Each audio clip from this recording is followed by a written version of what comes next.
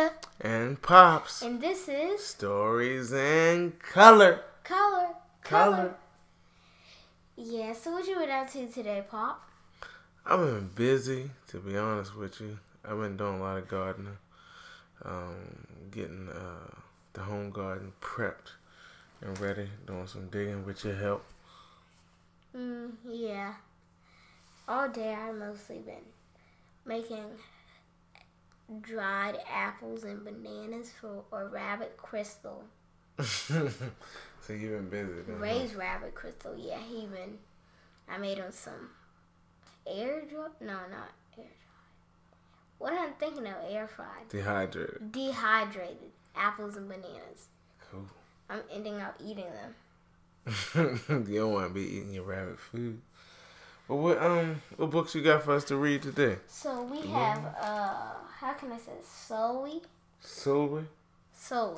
All right. Written by Lupita Nyong'o, illustrated by Vashti Harrison. All right. And I got Read and Rise.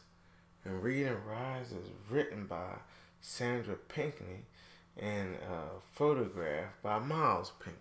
I think they're husband and wife, I believe. Yes, they are, yeah. All right. Perfect. So, you want me to go first? Or you go first? I usually go first. All right, go for it then. So, Zoe. All right. Zoe was born the color of midnight.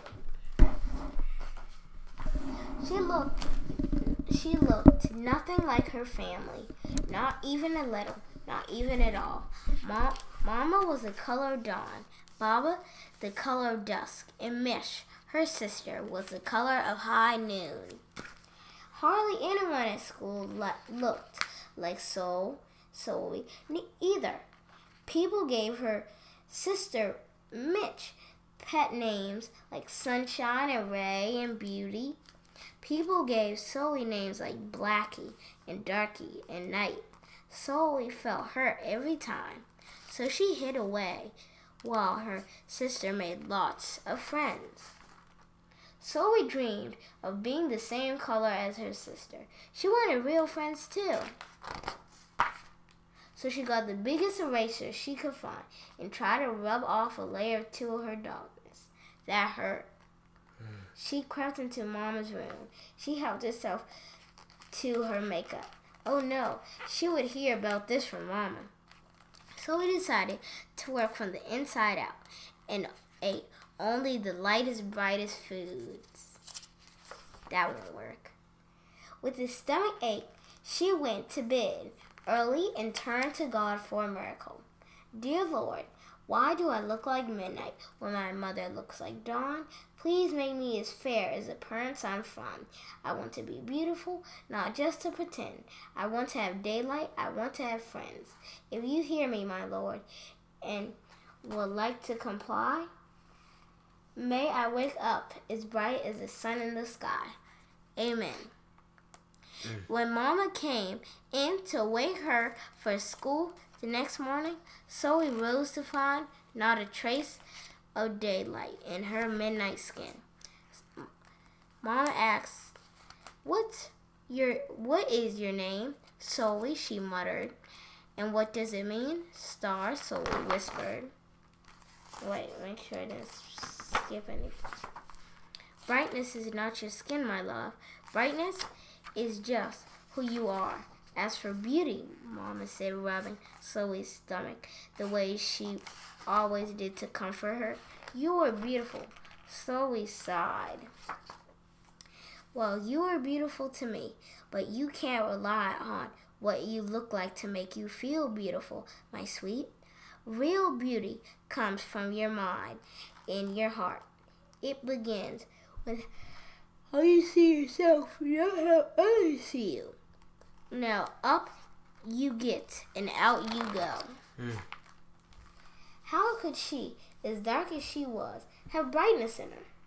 How could she have beauty when no one but her mother seemed to see it? How could she be a star? That night, a shooting star appeared at Zoe's window. "The night sent me," the star said. "Come with me." So we hopped onto the star, and off they went. Long ago, at the beginning of time, the star said, there was night and day, and they were sisters. They loved each other very much, but people didn't treat the sisters the same. People gave Day pet names like Lovely and Nice and Pretty.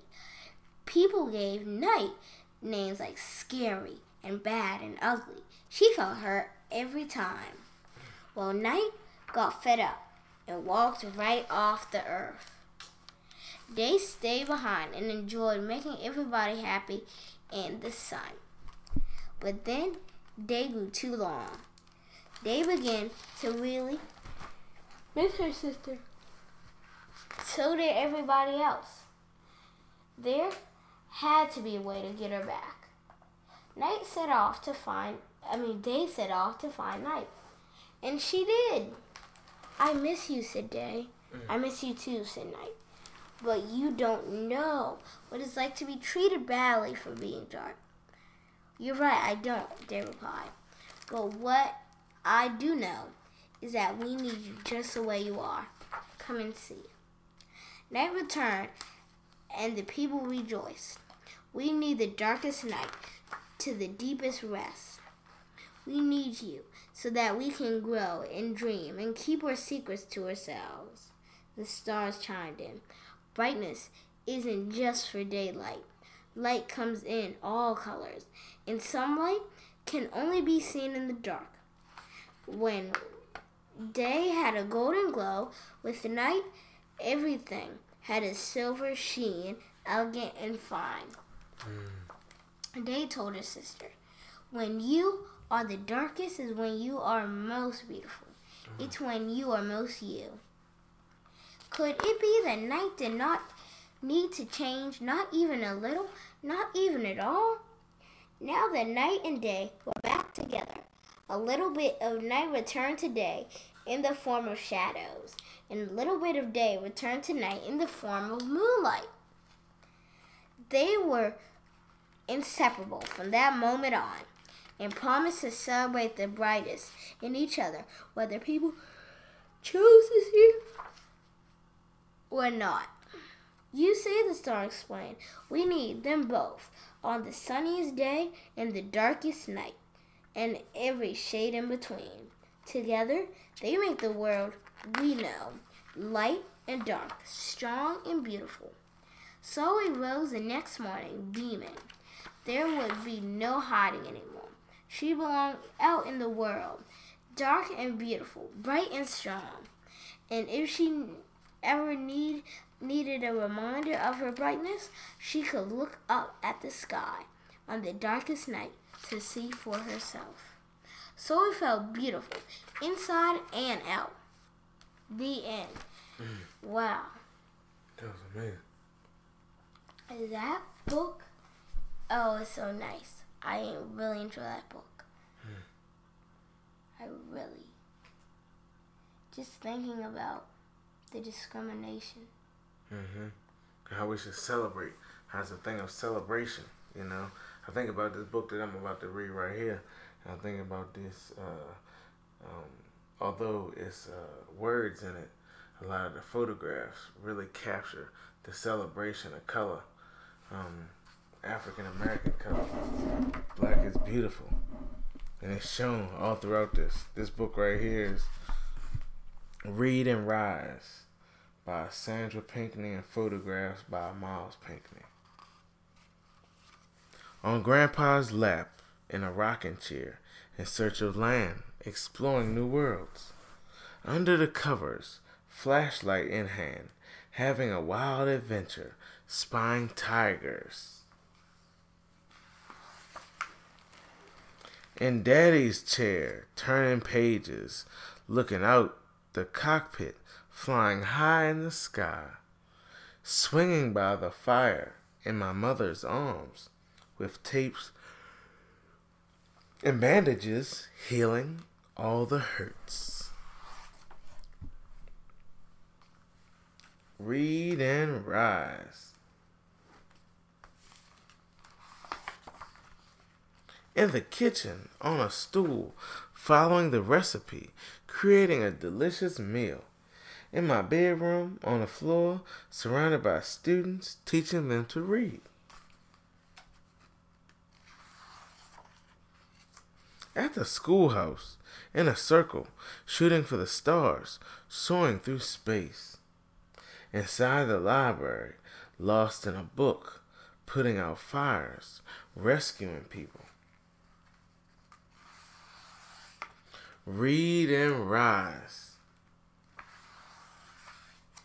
At the park, on a bench, picture in motion, catching the action. On the couch, sister by my side, spinning and twirling, dancing on stage.